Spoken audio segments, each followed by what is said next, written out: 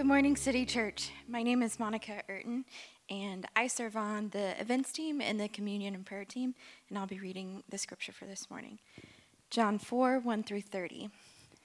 Now when Jesus learned that the Pharisees had heard that Jesus was making and baptizing more disciples than John, although Jesus himself did not baptize but only his disciples, he left Judea and departed again for Galilee. And he had to pass through Samaria, so he came to a town of Samaria called Sychar, near the field that Jacob had given to his son Joseph. Jacob's well was there, so Jesus, wearied as he was from his journey, was sitting beside the well. It was about the 6th hour. A woman from Samaria came to draw water. Jesus said to her, "Give me a drink," for his disciples had gone away into the city to buy food. The Samaritan woman said to him, "How is it that you, a Jew, ask me for a drink, a woman of Samaria?" For Jews had no dealings with Samaritans. Jesus answered her, "If you knew the gift of God and who it is that is saying to you, 'Give me a drink,' you would have asked him, and he would have given you living water." The woman said to him, "Sir, you have nothing to draw water with. The well is deep. Where do you get that living water? Are you greater than our father Jacob? He gave us the well and drank from it himself, as did his sons and his livestock."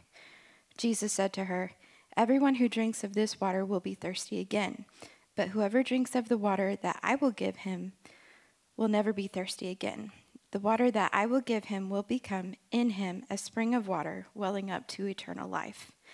The woman said to him, "Sir, give me this water so that I will not be thirsty or have to come here to draw water." Jesus said to her, "Go call your husband and come here." The woman answered him, "I have no husband." Jesus said to her, "You are right in saying, 'I have no husband,' for you have had 5 husbands, and the one you now have is not your husband. What you have said is true." The woman said to him, "Sir, I perceive that you are a prophet. Our fathers worshipped on this mountain, but you say that in Jerusalem is the place where people ought to worship." Jesus said to her, "Woman, believe me, the hour is coming when neither on this mountain nor in Jerusalem will you worship the Father. You worship what you do not know. We worship what we know, for salvation is from the Jews. But the hour is coming and is now here, when the true worshipers will worship the Father in spirit and truth. For the Father is seeking such people to worship him. God is spirit, and those who worship him must worship in spirit and truth." The woman said to him, "I know that Messiah is coming, he who is called Christ. When he comes, he will tell us all things." Jesus said to her, "I who speak to you am he." Just then his disciples came back. They marveled that he was talking with a woman, but no one said, "What do you seek?" or "Why are you talking with her?" So the woman left her water jar and went away into town and said to the people, "Come see a man who told me all that I ever did. Can this be the Christ?" Verses 39 through 42. Many Samaritans from that town believed in him because of the woman's testimony. "He told me all that I ever did." So when the Samaritans came to him, they asked him to stay with them, and he stayed there 2 days. And many more believed because of his word. They said to the woman, "It is no longer because of what you said that we believe, for we have heard for ourselves, and we know that this indeed is the Savior of the world." This is the word of the Lord. Thank you, Monica. She deserves some love because that was a lot of scripture to read. All right. Give it up for her. When I sent her the text, I was like, I'm sorry. There's really no way to break this up. Good morning, everyone. Today we are continuing our series, Scandalous Grace. We are looking at these beautiful snapshots that we find in scripture of extravagant, undeserving, irreverent displays of love and grace. This is what you might call or consider to be a feel-good series. These stories, most of them familiar, are the ones that stir up all of those mushy feelings, and we can step back and enjoy the story and take in the beauty. But here's the rub. Most of us are good with these stories because we're familiar with them and we can kind of keep the gritty reality of them at a distance. And our challenge for this series, and my challenge for you today and in the remaining weeks of this series, is for us to really place ourselves inside the story, to understand the context of the story and let the Spirit do his work in revealing the places in our life where grace is difficult for us to swallow. Most of us are good with grace up until a certain point and a certain mark, and then I need you to prove yourself worthy of this grace. Some of us are good with being the ones to dispense the grace, but we pride ourselves on being the one who never needs it. Some of us may feel like I know in my head that I am unconditionally loved by the Father, but I can't imagine how that can possibly be true. How can I not only be forgiven and loved, but also used to further his kingdom? This is the narrative of our story today. We have this woman who has so many things stacked against her, and yet we see Jesus in pursuit. We're going to journey this story and break down 3 phases of this encounter with Jesus: invitation, revelation, and proclamation. What can we learn from these 3 phases, and how does this ring true in our own encounters with Jesus? But first, let's get us to the encounter. As Monica has already read, we are in John 4 today, and there's a very interesting first line as we enter into this story. It says this: Jesus had to go through Samaria. Now, it's interesting to read God incarnate, God in flesh, had to do something, because in reality, he doesn't have to do anything. There was something compelling Jesus to go make this specific journey through Samaria, and it wasn't necessarily geography. A quick refresh on the geography of the land. In ancient Israel, Judea was to the south and Galilee was to the north, and the region in between was Samaria. If you've ever heard a sermon on the woman at the well, which I would imagine the majority of the people in this room probably have, you know that the direct route to get through Samaria was not the route that most Jews preferred. It was definitely faster, but most religious Jews would add even up to a week to their journey on foot just to avoid going through Samaria. Why is this? What's all the fuss about Jews and Samaritans? I think it's easy to hear this, and especially with a familiar story like this one, we can just automatically pop in whatever conflict situation may be in our minds and equate it to that. But I would dare say that this conflict runs deeper than what you have pictured in your mind. Jews and Samaritans were fundamentally opposed as people. The relationship between these people groups was intense. The division was raw, and there was centuries of hate and violence that had been built up by the time we get to our narrative for today, our text for today. Racial and ethnic divides and religious conflicts. The perfect storm for some really nasty stuff. Samaritans were the descendants of Jews that had intermarried with the Assyrians, their brutal colonizers. And as these Samaritans intermarried with the Assyrians, they began adopting their idols. And then the Samaritans were then alienated from the people of God. And in response, the Samaritans adopted their own holy scriptures and their own places of worship. And let's not forget, Jesus was a first century Jew. He had every right and every reason to avoid going through Samaria. And on top of that, even more right and reason to avoid coming in contact with anyone in Samaria, and even more so a woman. Any respectable man, let alone a rabbi, would never have been caught having a one-on-one conversation with a woman in public. I read that some men even took this so far that they would not even speak to their wives one-on-one in public. Nice, right? Add on that she was a woman with a history, and it seems on the surface not the best reputation or connections. This encounter that we find in our text today is so culturally inappropriate that it's really hard to get the full picture. It's hard to convey this morning. And on the flip side, the woman had every right and every reason to avoid him in return. He was a foreigner on her land, and he was part of a people group who had historically marginalized and oppressed her people. But in the midst of all of this, or maybe better put, in the face of all of this, what we find here is the longest private interaction recorded in the New Testament. It was not only unheard of, unexpected, it was scandalous. How great a love that would go to that kind of distance. Not geographically, but culturally. wading through generations of hate and anger. And even in the first line of scripture, as if to say, before you get any notion of coincidence in your mind, Jesus didn't just happen to be there that day. And this woman didn't just happen to be at the same place at the same time. And it's like, oh, well, we're here. Let's have a conversation. No, Jesus had to go through Samaria. He was in pursuit of her specifically. How reckless is the love of God that pursues us. And that's how I want to challenge us today to take in the rest of this story through the lens of pursuit. Okay, now let's dive into their encounter. Number one, invitation. The first exchange that we see is Jesus asking her for a drink.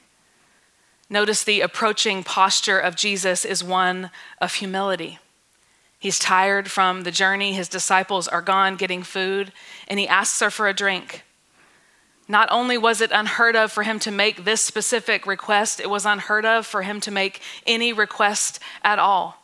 First thing, as we said, this woman was ethnically different. She was a different gender, and she was also religiously other as well, which means that she was spiritually unclean. And to take anything out of the hands of this woman was to risk ritual defilement, as someone's impurity was thought to pass through their hands and into whatever it is that they were coming in contact with. But we see Jesus approach her with humility and make this request. And last layer of context for our story is for the woman. Side note, I really wish that she had a name because calling her the woman all day is just a little bit annoying, and it also feels a little bit demeaning, but y'all know I'm not about to take the story there, so just bear with me, and the woman it is, because that's what we've been given. Last layer of context, it was about noon, which on the surface may seem just like a little nugget added to the story for some color so that you can get kind of the setting, but this is significant. We're in the Middle East here. It's hot at noon. Most of the women would come to draw water from the well in the coolest parts of the day, early in the morning or late in the evening. This was not only a chore that had to be done, but it was also a big part of the culture and a time for women to come together and to socialize, to talk about their lives, to complain about things, just to chat as we do. This was so important for building a web of relationships. And here we find this woman at the well at this time of day when she was least likely to run into anyone else. And so she was probably definitely the most surprised by this encounter. She had intentionally taken on this grueling task in the heat of the day only to avoid what inevitably must have happened every time she came to the well and there was more people there than just her. She was willing to endure the sweat and the work to avoid what happens when she's in the company of others, only to find herself in the company of a Jewish man who unexpectedly addresses her. Where she went to get away from it all, where she went to hide, Jesus is there and he asks her for a drink. And Jesus, in addressing and engaging with this woman, he is breaking every boundary. He's breaking every rule. His pursuit of us is restless, and it may even seem reckless to some, but here is what we see and what we know by this encounter. There is no cultural barrier or distance too far for God to find you and invite you into true life. There is no cultural barrier or distance too far for God to find you and invite you into true life. And after he addresses her, she's like, what now? How are you, a Jew, going to ask me for a drink? She's telling him what he already knows. Like, do you understand how wrong this is, what is happening here? And in verse 10, Jesus answers her and said, if you knew the gift of God and who it is that asked you for a drink, you would have asked him and he would have given you living water. Sir, the woman said, you have nothing to draw with and the well is deep. Where can you get this living water? Are you greater than our father Jacob, who gave us this well and drank it for himself, as did his sons and his livestock? Jesus answered, everyone who drinks this water will be thirsty again. But whoever drinks the water I give them will never thirst. Indeed, the water I give them will become a spring of water welling up to eternal life. The woman said to him, "Sir, give me this water so that I won't get thirsty and have to be coming back here to draw water." So here we find the invitation. This invitation was to living water, a water that if and when you drink it, you will never thirst again. Never thirst. That's quite the claim. That's quite the promise. Jesus is using a physical reality here to address a spiritual reality, which we see Jesus do so much in the New Testament. Living water was a common term at the time, and it was in reference to moving water. Water that is living and active, not water that is stagnant, like water from a spring or a river. So her response is one of practicality. Like, you're not from around here. Are you trying to tell me that there is a water source that we don't know of? First of all, you don't have any jars, so how are you going to get water from this well? But you're telling me that you know where water is that we don't know? This is the desert. Nothing is more valuable than water. And for Jesus and the Jewish people, living water was also significant as the only water that could be used for ritual purification, as in making unclean worshipers pure. So much of the imagery around living water in the Bible is around the promises of God to satisfy the human heart. Invitation after invitation to come and drink from the well that never runs dry. An invitation to quench our thirst, drawing water from springs of salvation. Revelation 22 says, "Anyone who is thirsty, let him come and drink of the water of life." Just a few chapters later from our text today in John 7, we can let Scripture interpret Scripture and get a direct answer for what he is referencing here when he talks about living water. John 7, 37 through 39. On the last and greatest day of the festival, Jesus said in a loud voice, "Let anyone who is thirsty come and drink. Whoever believes in me, as Scripture has said, rivers of living water will flow from within them." By this he meant the Spirit, whom those who believed in him were later to receive. So Jesus here connects this image of living water with Holy Spirit. This image of living water evokes a picture of satisfaction in a dry and weary land and purification of that which is unclean. Satisfaction and purification. And this offer, this invitation that Jesus is making for satisfaction and purification is made to a woman. And not only a woman, an outsider from his community and from hers. He is offering her something that would satisfy and make her new. Jesus is inviting her into something in her mind and in the minds of everyone else in their culture would have only been offered to the Jews. She obviously isn't connecting all of these dots here that we were just talking about in the moment of this invitation, but she is for sure intrigued. She's like, yeah.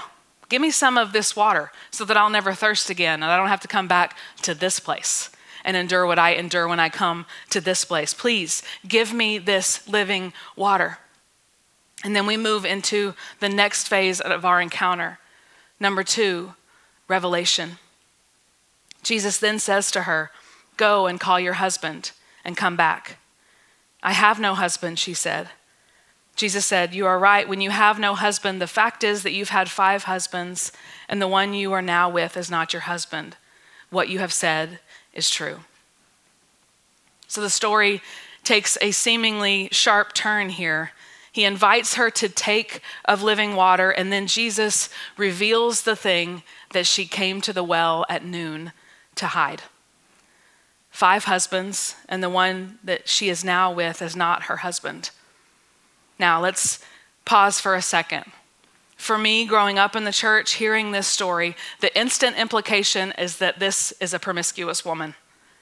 Like Jesus is calling her to the carpet right here. And if they were on like a trashy talk show, the crowd would be like, "Oh, he did it now." But as we all know, this is not who Jesus is. We instantly place it and we read it in the context of our culture. And frankly, we have been given it through a male, and even more specifically in my context, a white male lens. But this is not the context of our story today. Given the culture, this picture of her was not likely. We're not given the details here, so we're left to infer this is not gospel truth, but here's what we know. At the time, in most cultures, the woman had no right to issue a divorce. Only a man could divorce his spouse. So a few other scenarios outside of the promiscuous woman narrative is that she was widowed 5 different times, having her heart broken time and time again, or she was left and divorced time and time again, most likely maybe a defect in her infertility or something that made her an unsuitable partner, an unsuitable spouse. 5 times married and divorced. No matter the circumstances, we can know that it was filled with pain and shame. And we can know just based on how life goes that it could not have possibly been all of her blame to carry.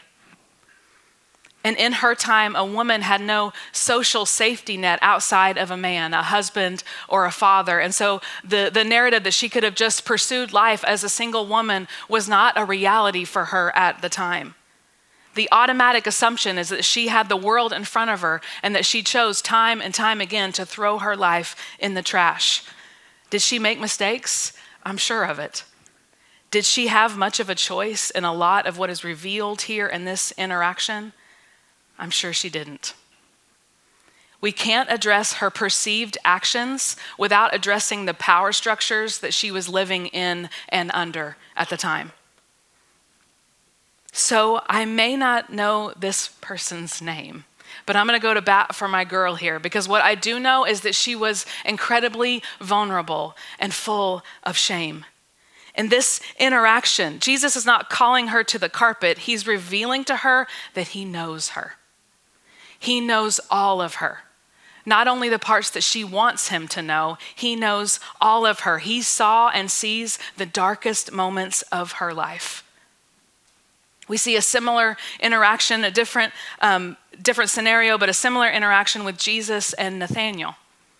Nathanael, upon first hearing about Jesus, he's like, he's from Nazareth? What good can come from Nazareth? But in their first meeting, Jesus tells Nathanael, I saw you under the fig tree. And instantly, this knowing that really isn't explained, this knowing between the two of them, it sealed the deal. Jesus is telling Nathanael, I know you, I see you when no one else sees you.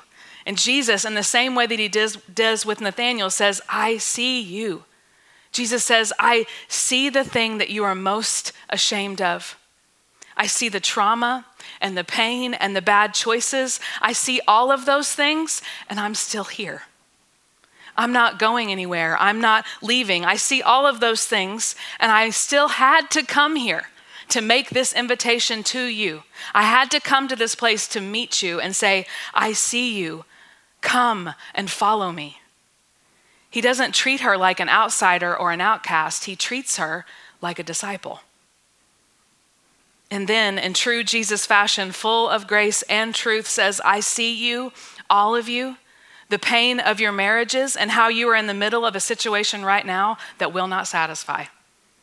The man that you are with is not your husband. Jesus sees our pain and loves us enough to call us out of our current sin, which makes promises that it can never keep. So often we tangle up and reorder our desires in such a way that Jesus has to confront the false wells in order to expose our need for living water. In his mercy, he confronts the sin that acts as a barrier to the living water that we need, because we keep running back time and time again to satisfy, to quench our thirst. I need a little bit more because I keep being thirsty and I keep having to go back. And he has to expose those things to say, that's not going to do it. Jesus knows that what she has been drinking from for satisfaction, for comfort, for mourning, for love and acceptance, whatever it is clearly leaving her searching. The water that she is drinking isn't working. And in his mercy, he confronts and reveals the truth and her brokenness to expose the lie that those wells will ever produce anything but death. This is what love is. This is what love does. It calls us out. In love, Jesus confronts us, but he does not condemn us. He confronts us, but he does not condemn us. And in this exchange, not only is all revealed here about this woman, this revelation about this woman and her past and who she is, but all is revealed about Jesus and all of who he is. Verse 19, "Sir," the woman said, "I can see that you're a prophet. Our ancestors worshipped on this mountain, but you Jews claim that the place where we must worship is in Jerusalem." "Woman," Jesus replied, "believe me, a time is coming when you will worship the Father neither on this mountain or in Jerusalem. You Samaritans worship what you do not know. We worship what we do know, for salvation is from the Jews. Yet a time is coming and has now come when the true worshipers will worship the Father in spirit and in truth, for they are the kind of worshipers the Father seeks. God is spirit, and his worshipers must worship in spirit and in truth." He's saying, yes, you have it right. That is how it has been, but I'm here to usher in a new covenant. It has been about where you worship and how you were born, but it's about to be about the heart. It's about to be about the heart. The woman said, "I know that Messiah called Christ is coming.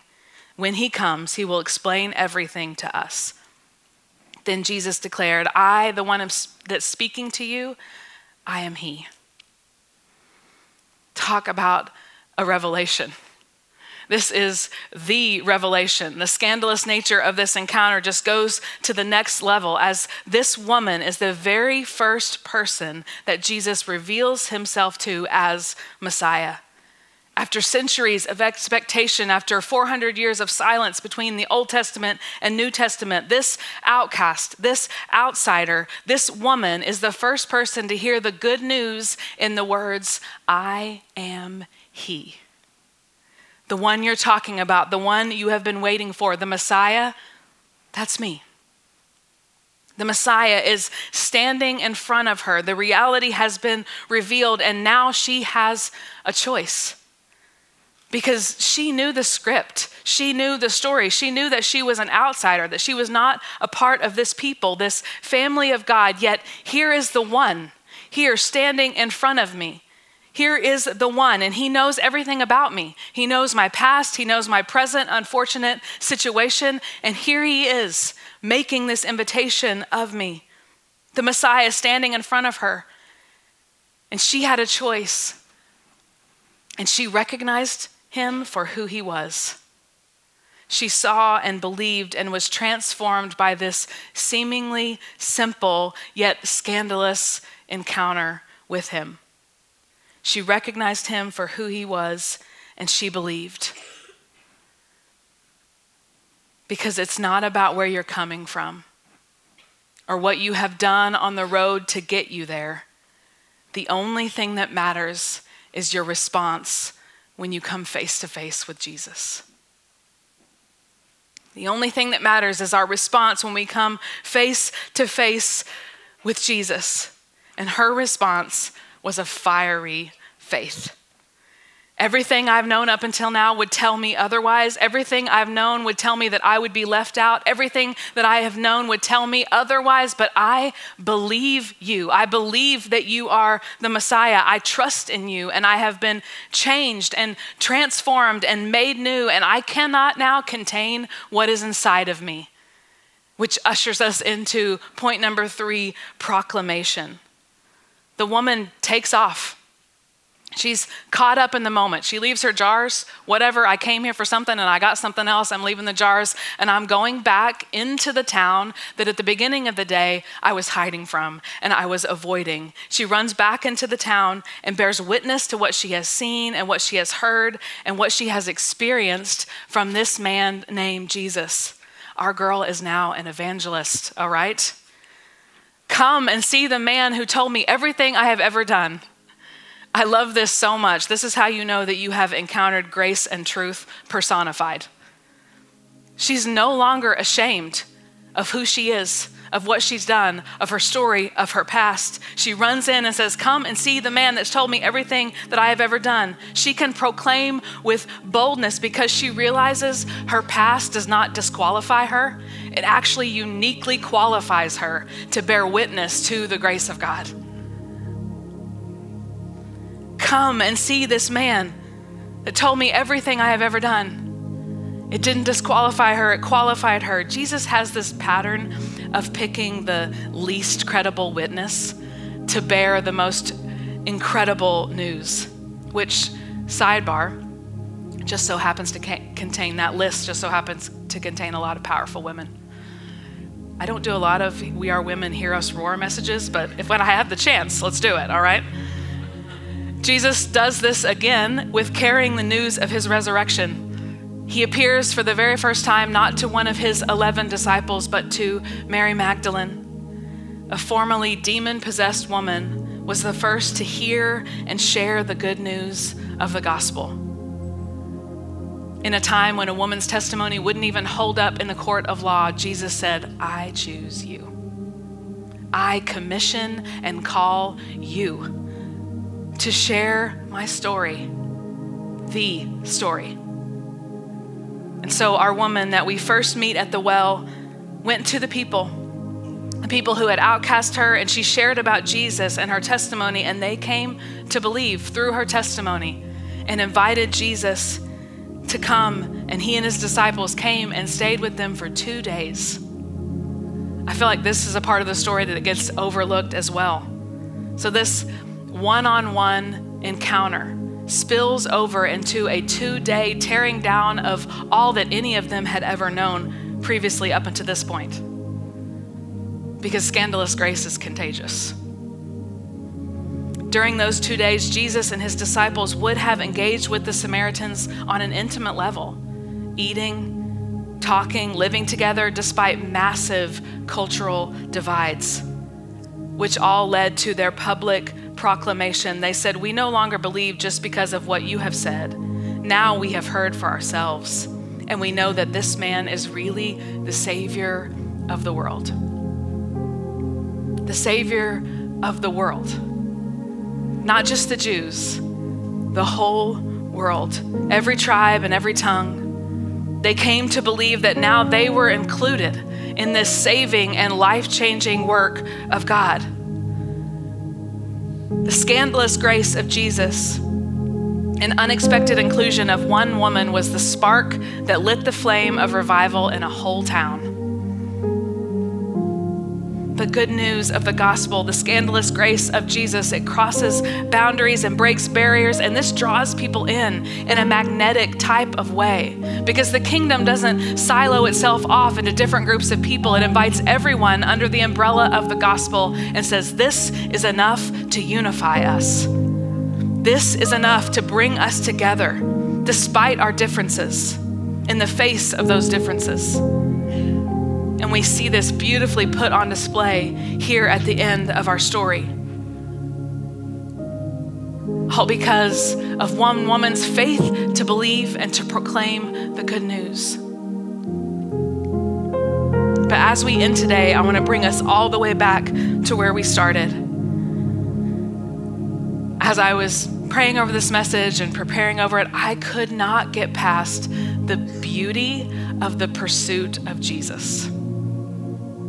And I just felt so strongly that there was many of us that were going to be here this morning that need to be reminded of that, because let us not forget how this all started. Jesus had to go to Samaria. This all started with his pursuit. Jesus is pursuing you. He is in pursuit of you. He is pursuing your heart. At the end of Psalm 23, it says, his goodness and his mercy follows us all the days of our lives. I love this picture. In one translation, it actually says he chases after us. And this picture that we have is one that my only response, he's chasing after me. My only response is to stop. To stop and to turn around, because he's chasing after me. And I want you to get this picture of Jesus in your mind today. He's pursuing you. He's relentless in his pursuit of you. He is compelled to search you out and invite you into life with him. And with this invitation may come with a confrontation. And so I want to ask you this morning to reflect, what wells am I searching out? Am I going to for satisfaction? In just a few weeks, we're going to be entering into the time of Lent. And Lent is a difficult time in the church calendar. It's meant to be that way. We're journeying with Jesus to the cross. But I think Lent is such a beautiful time for those wells to be exposed, for us to really investigate in our own lives. Where am I running to for comfort? Where am I running to when my thoughts are taking over? How do I silence those? What am I running to for satisfaction, for happiness, to scratch this itch? What wells am I going to? Because eternity is written on our hearts and nothing else will satisfy like He will satisfy. Everything else falls short. All other wells make promises that they cannot keep. But Jesus, He is the source of living water that never runs dry, and His promise He always keeps. He is the Savior of the world.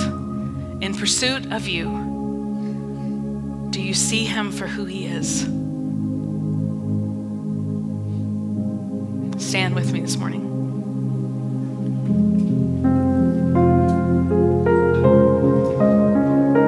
In those moments I'm encountered, just like our woman from the story, all that is needed from us is to stop. All that is needed from us is faith to see Him for who He is.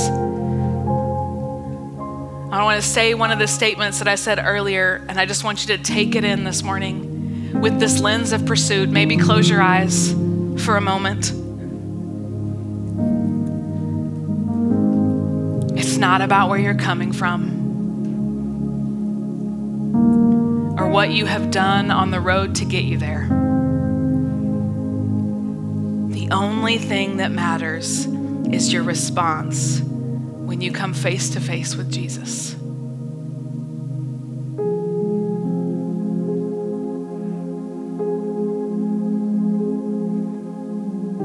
The only thing that matters is your response when you encounter Jesus.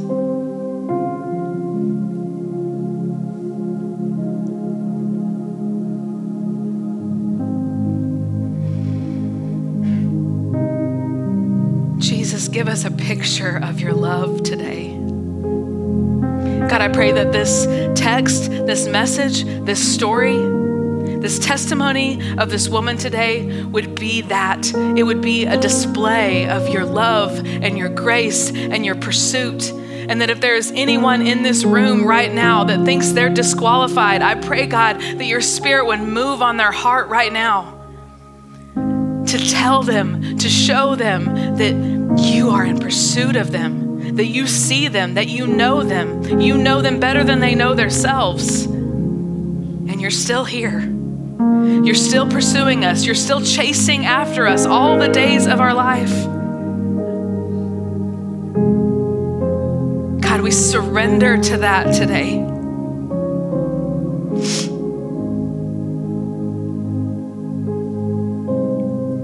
How beautiful your pursuing love.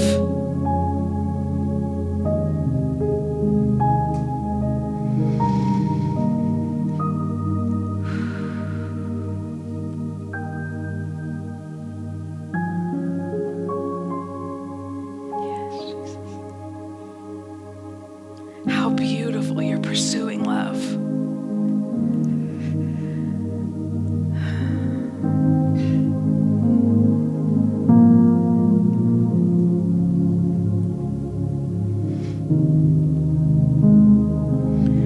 As we prepare our communion elements this morning, prepare to come to the table.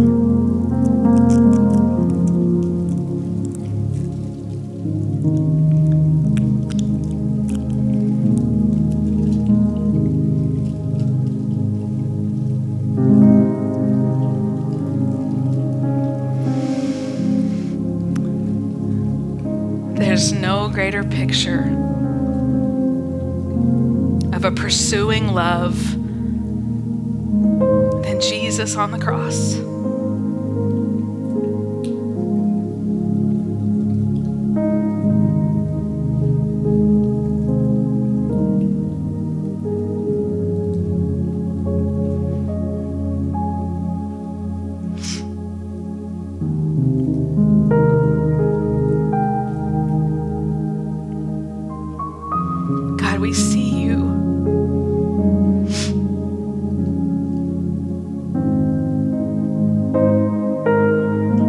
we see you, arms stretched wide, in love and pursuit of us.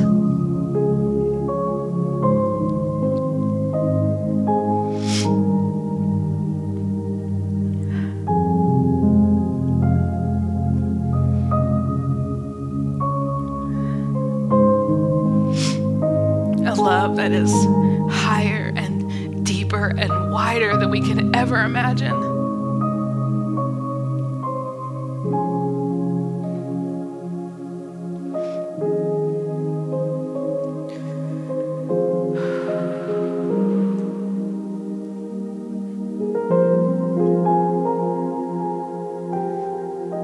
And we come to the table today to remember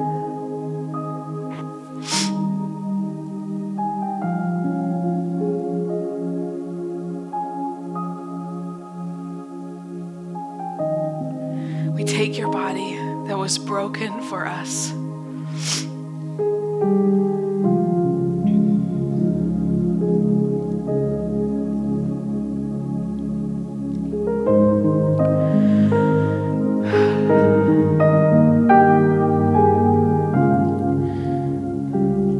We take this cracker that represents your body, and we remember you broken for our sin.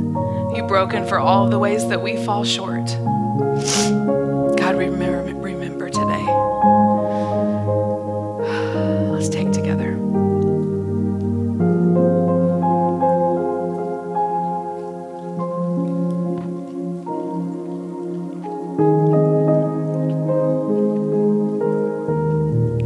God, we take this cup that represents your blood shed for us. Blood that covers and washes over us. We see this price that was paid. We remember this price that was paid.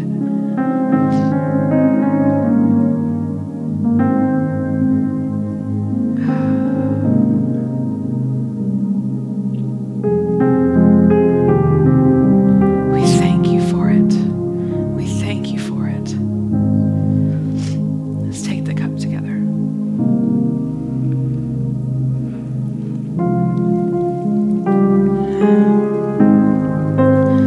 Let's take a few moments just to take it all in. Reflect on the story and his pursuit of you.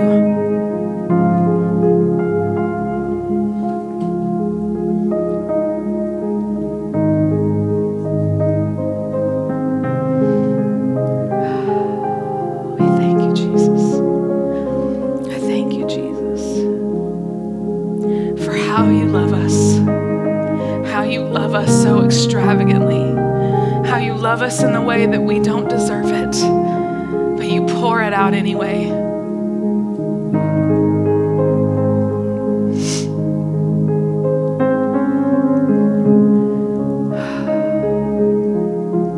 We thank you for it.